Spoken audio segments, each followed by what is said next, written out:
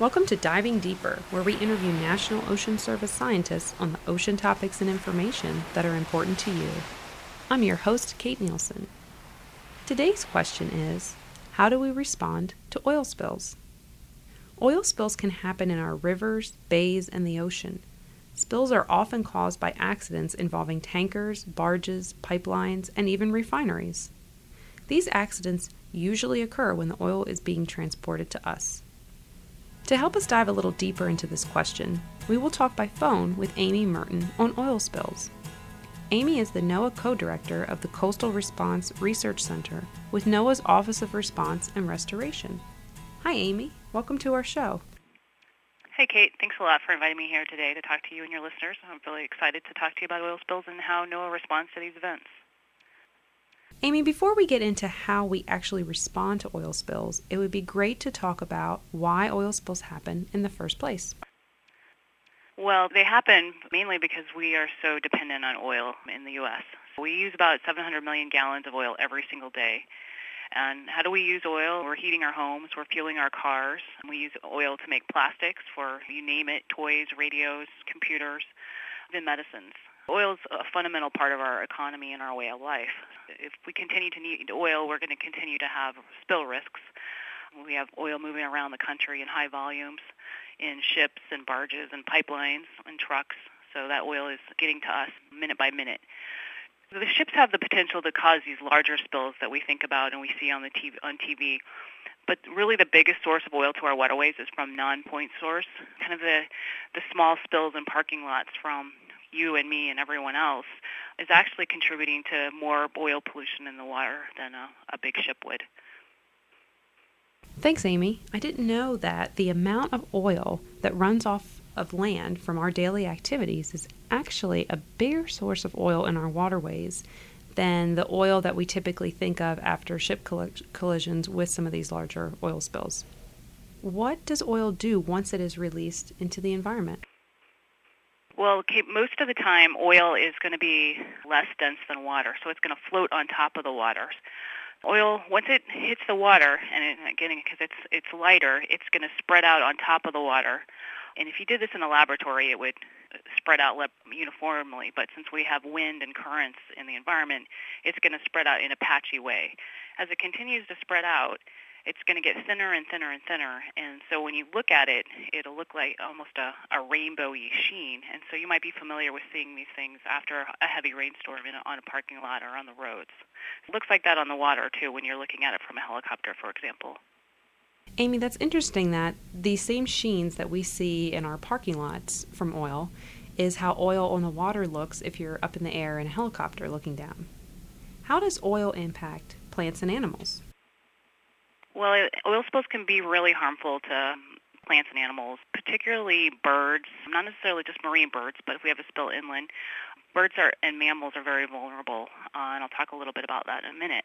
Fish and shellfish may not be exposed right away, but again, it might be exposed if that oil becomes entrained in the water column or somehow interacts at depth versus just staying on the surface. That'll happen from a wind situation or a stormy situation, or depending on what the oil type is, it might be light enough that it'll disperse into the water column. I'm sure your listeners have seen dramatic photos of oiled birds and oiled otters and things of that nature. And what happens is the oil, it's not really a chemical response that happens, is that the oil gets on the feathers and the fur, and it makes it so the animal can no longer insulate itself from the cold in the water. So it loses all of its ability to repel water. So it basically ends up dying from hypothermia.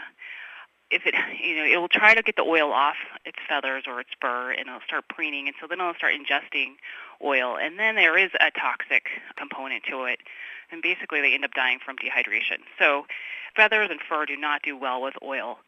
Thanks, Amy. I think so many of us have seen these horrible images on the news following a spill of birds and wildlife covered in oil. But we don't often think about what happens. We just feel so bad when we see these poor little guys covered in oil like that. Yeah, it's really dramatic. And, one thing I do want to mention is part of our response community, we actually have specialists that are trained to deal with oiled wildlife. So only professionals go out and capture oiled birds and oiled seals and otters, and they know exactly how they're going to clean them, where they're going to take them to try to clean them up, and sometimes they are able to totally rehabilitate them and put them back out in the environment. I just wanted to make the point that we have those the veterinarians and trained volunteers and specialists that work with us side by side. It's wonderful that there's a team out there just to handle the impacts of oil to wildlife and to really be able to respond and clean them up and maybe even return them then back in the wild and just save them. Amy, what is the biggest oil spill in U.S. history? Kate, the biggest oil spill in U.S. history is the Exxon Valdez that occurred 21 years ago, just last week.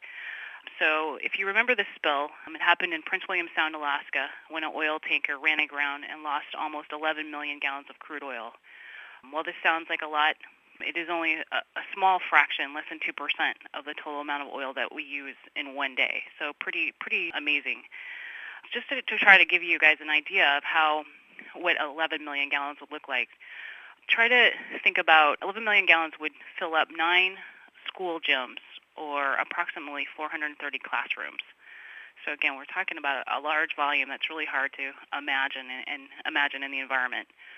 After the hurricanes of 2005, Hurricanes Katrina and Rita, and I think probably everyone's familiar with those, Louisiana experienced over 8 million gallons of oil. So, fairly large amounts of oil were lost to the coastal marsh environment. But I would like to make the point that smaller spills also have impacts too. So if you have a small spill next to an area where birds are nesting or migrating to, you can have a really large impact. Or you can have a smaller spill on a really nice day in a city environment and have large impacts to how tourists are seeing that place, impacting people's ability to get to the water. So large spills have dramatic impacts, but small spills also can have some dramatic effects as well. Thanks, Amy, for your point that no matter how big a spill is, there are still dramatic impacts. When these huge volumes of oil enter the environment, how does this affect our economy? We definitely do know how it impacts us economically. I'll just give you a few examples. There was a barge spill on the Mississippi River, and it closed the major thoroughfare of the Mississippi River for several days. So you can imagine that it's costing millions and millions of dollars as a lot of our energy supply, our food supply goes through the Mississippi corridor. There was also a spill on the Delaware River, Delaware Bay area several years ago, and it closed. They had to close down a nuclear power plant and could not produce power for millions of people in Delaware and Pennsylvania and New Jersey. So you can see how that would also cause significant loss in economic revenue. So again, that was several millions of dollars lost. I'd also like to point out that anyone that's working on the water, so fishermen are always severely impacted by spills and their ability to go out and fish, and even the perception of should they go out and fish is always a really big issue. So spills affect lots of components of the economy. Thanks, Amy. These are really startling numbers, really startling statistics that you're sharing with us today, both on the incredible volume of oil that can spill after a ship collision, but also these huge impacts to our economy. How do we clean up after oil spills occur? Well, we have a couple of tools that we can use to start cleaning up a spill after they occur. It really depends on what type of oil gets spilled. As I mentioned, all oil is different, and it's made up of lots of different other chemicals, so it behaves differently sometimes than what you might expect. The weather really impacts what we can do, so if it's a stormy day, there's not a lot we can do. It depends on how far away the spill is from bird and animal resources, how far away it is from people, and what we can actually do. So we tend to use a few key tools that we've been using for a long time. So our first approach is trying to use things in a mechanical capacity. So we use booms, which are floating barriers that keep the oil contained. So you can put a boom around a vessel, or you can put a boom to block an inlet or a wetland area so the oil doesn't go into that area. and making it harder to clean up. And they also have these specialized boats that skim the oil off of the surface, so taking advantage of oil floating on water. Skim it into a container, and then you take it back and offload it, recycle it, and reuse it. So that's kind of what we like to do if we can. But we have some other things we can do. We can burn oil in place, so right there on the water. If you can get it thick enough, we can actually burn it there. We can burn it in a marsh. We can also use things called dispersants. And what dispersants are, they're chemicals that actually break the slick up into smaller droplets. It doesn't remove the oil from the environment. It just makes it smaller, gets it off the surface. So you might use that if you're trying to protect birds. So if you have a lot of birds in the area, and you're going to trade off that resource and put the oil into the water column. So we don't use those very much, but we do have them available. What are some of the benefits or disadvantages for all of these different cleanup options? Yes, there are definitely pros and cons to all of those options. Once the oil's in the water, we know we have a bad situation. So what we're trying to do is to minimize that situation and try to use things that get it out of the environment as fast as possible, but also in an environmentally sound way. So we sometimes don't remove all of the oil from a shoreline. We don't get it squeaky clean. And the reason for that is that if you blast a rocky shoreline, for example, with high pressure hot water, and this was actually done in the Exxon Valdez, you changed the physical and chemical makeup of that substrate. So the organisms that were there can't recolonize because it's now different. So it actually impacts recovery. So if we get rid of the bulk oil and then leave some residual oil, nature will take care of that. We do sometimes burn oiled marsh areas because you can't actually put people and equipment into a marsh because you do definitely more damage then because you put the oil down into the substrate, into the mud and the sediments, and then it can't naturally recover. I imagine that this will vary for each spill, but approximately how long does it take to clean up after a spill? Are we talking days or weeks or even years? It really, really depends. It depends on how much is spilled, and it depends on what environment, how far resources are to get there, and under what conditions, what weather conditions. So just to give you an example, there was a big spill a few months ago, 450,000 gallons, which is a relatively large spill today, in the Houston Ship Channel. And the cleanup was relatively easy because most of the oil, there were response equipment very close, so people could act on it really fast. But most of the oil was contained with booms and also hardened shorelines. The weather was relatively good and calm, so it made skimming really effective. But for an example, there was a spill in Alaska in the Aleutian Islands in December several years ago, and storms came in after the spill, and we weren't actually able to start cleanup until the spring. So in that situation, a lot of the oil was not recovered, basically because we couldn't get people out there safely to clean it up until spring and then years after. How do we respond to spills in the Arctic when oil spills happen in ice? Well, in the Arctic, we would use the same methods that I described. It just will take us longer to get there in the Arctic, at least the way we're structured and where people live right now. In the Arctic, it's all predicated on being able to actually get to the spill, and get to the spill safely. So if we can't get there because it's too foggy or stormy or icy, then the spill is going to sit there until we can get there. Amy, can we determine how successful we are at cleaning up an area after an oil spill? Sure, we definitely try to do a mass balance, and what that means is that we have some ways of understanding how much got spilled. So we might know the tank size of the tank that got ruptured and how much oil entered the water from that tank or potentially entered the water from that tank. We know how much skimmers pick up. They're pretty good at calculating how much they're recovering. We also have models to estimate how much of the spill was lost to things like evaporation or dissolution, so chemicals coming off of the oil and into the water, or photooxidation, so that's the sun breaking down chemicals in the oil. On the shoreline, we spend a lot of time trying to figure out how much oil is on the shoreline. We estimate the bulk of oil on the shore, and then we go back after cleanup and estimate how much is still there. We also work with our injury assessment and restoration specialists to monitor how long it's going to take for the environment to really recover after the spill. Amy, how do we learn from past spill response and test out new cleanup techniques? We as NOAA really try to apply science to kind of the cleanup methods that we're recommending, and we try to follow how those cleanup methods work and how long it takes things to recover so that we can apply that better in the next situation. So we spend a lot of our time when we're not on a spill working with our colleagues in industry and the Coast Guard and academia on talking about our lessons learned from those spills and what could we have done better, what were the things that worked really well, what are the things we need to try in the future. So we do have an R&D component where we know we want to improve our models, for example, or we want to improve some of our assessment techniques. So we work with the academic community to help us move those forward. We also spend a lot of time holding training, so we help people understand kind of the best science for cleaning up spills. We also participate in drills. So in that situation where we spend a lot of time with the people we would be responding with, talking through some of the what would we like to try if a spill happens in this marsh? What types of things are we learning from other countries that we might apply in the U.S.? So those types of conversations happen a lot.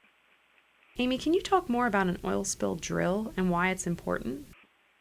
We just participated in a major exercise. It's called the Spill of National Significance. The reason it's called that is because the spill scenario was so large that one region couldn't clean it up. So we had to bring in equipment and people from all over the country to help deal with the scenario. And so we played it like that. So we had people come to a real command center. We set it up the way that, we would use it in a real spill. So the responsible party was there, the Coast Guard, all the state agencies, local communities, NOAA, we were all there working together. And what was so important about that is we were establishing a working relationship. It's easier to go work with someone on a spill if you already know them. So that's our huge part of the drill, that just making sure that you understand the other person's point of view, you understand who they are, what they need, and then we work through the situation like it does feel like you're on a real spill. It's great that time is invested to prepare before a spill, getting everybody together, because this will help things run more smoothly in the event that a spill actually happens. Amy, what's the role of the National Ocean Service in responding to oil spills? Well, the U.S. Coast Guard and the Environmental Protection Agency are actually the first federal responders for a spill. So the Office of Response and Restoration, which sits in the National Ocean Service, along with staff from other offices in NOAA, work to support the federal on-scene coordinators, so Coast Guard and EPA. So what we do in the Office of Response and Restoration for a spill is we first provide trajectory models, so forecasts of where the oil is going to go. We actually get on scene and conduct overflights to assess the extent of the spill and ground truth our models. So we have a lot of experience doing that. We spend a lot of time coordinating shoreline assessment surveys and spending a lot of time walking shorelines and calculating how much oil is there. And then we work with the Coast Guard and the responsible party to evaluate what the cleanup options are available. And again, we try to do this in the most practical and environmentally sound way. So we jointly develop a plan on how to actually do the cleanup. Can you explain the trajectory models that you just mentioned? Sure. So trajectory models are computer models that take into account the winds and the currents during the time of the spill to help forecast where that spill is going to move.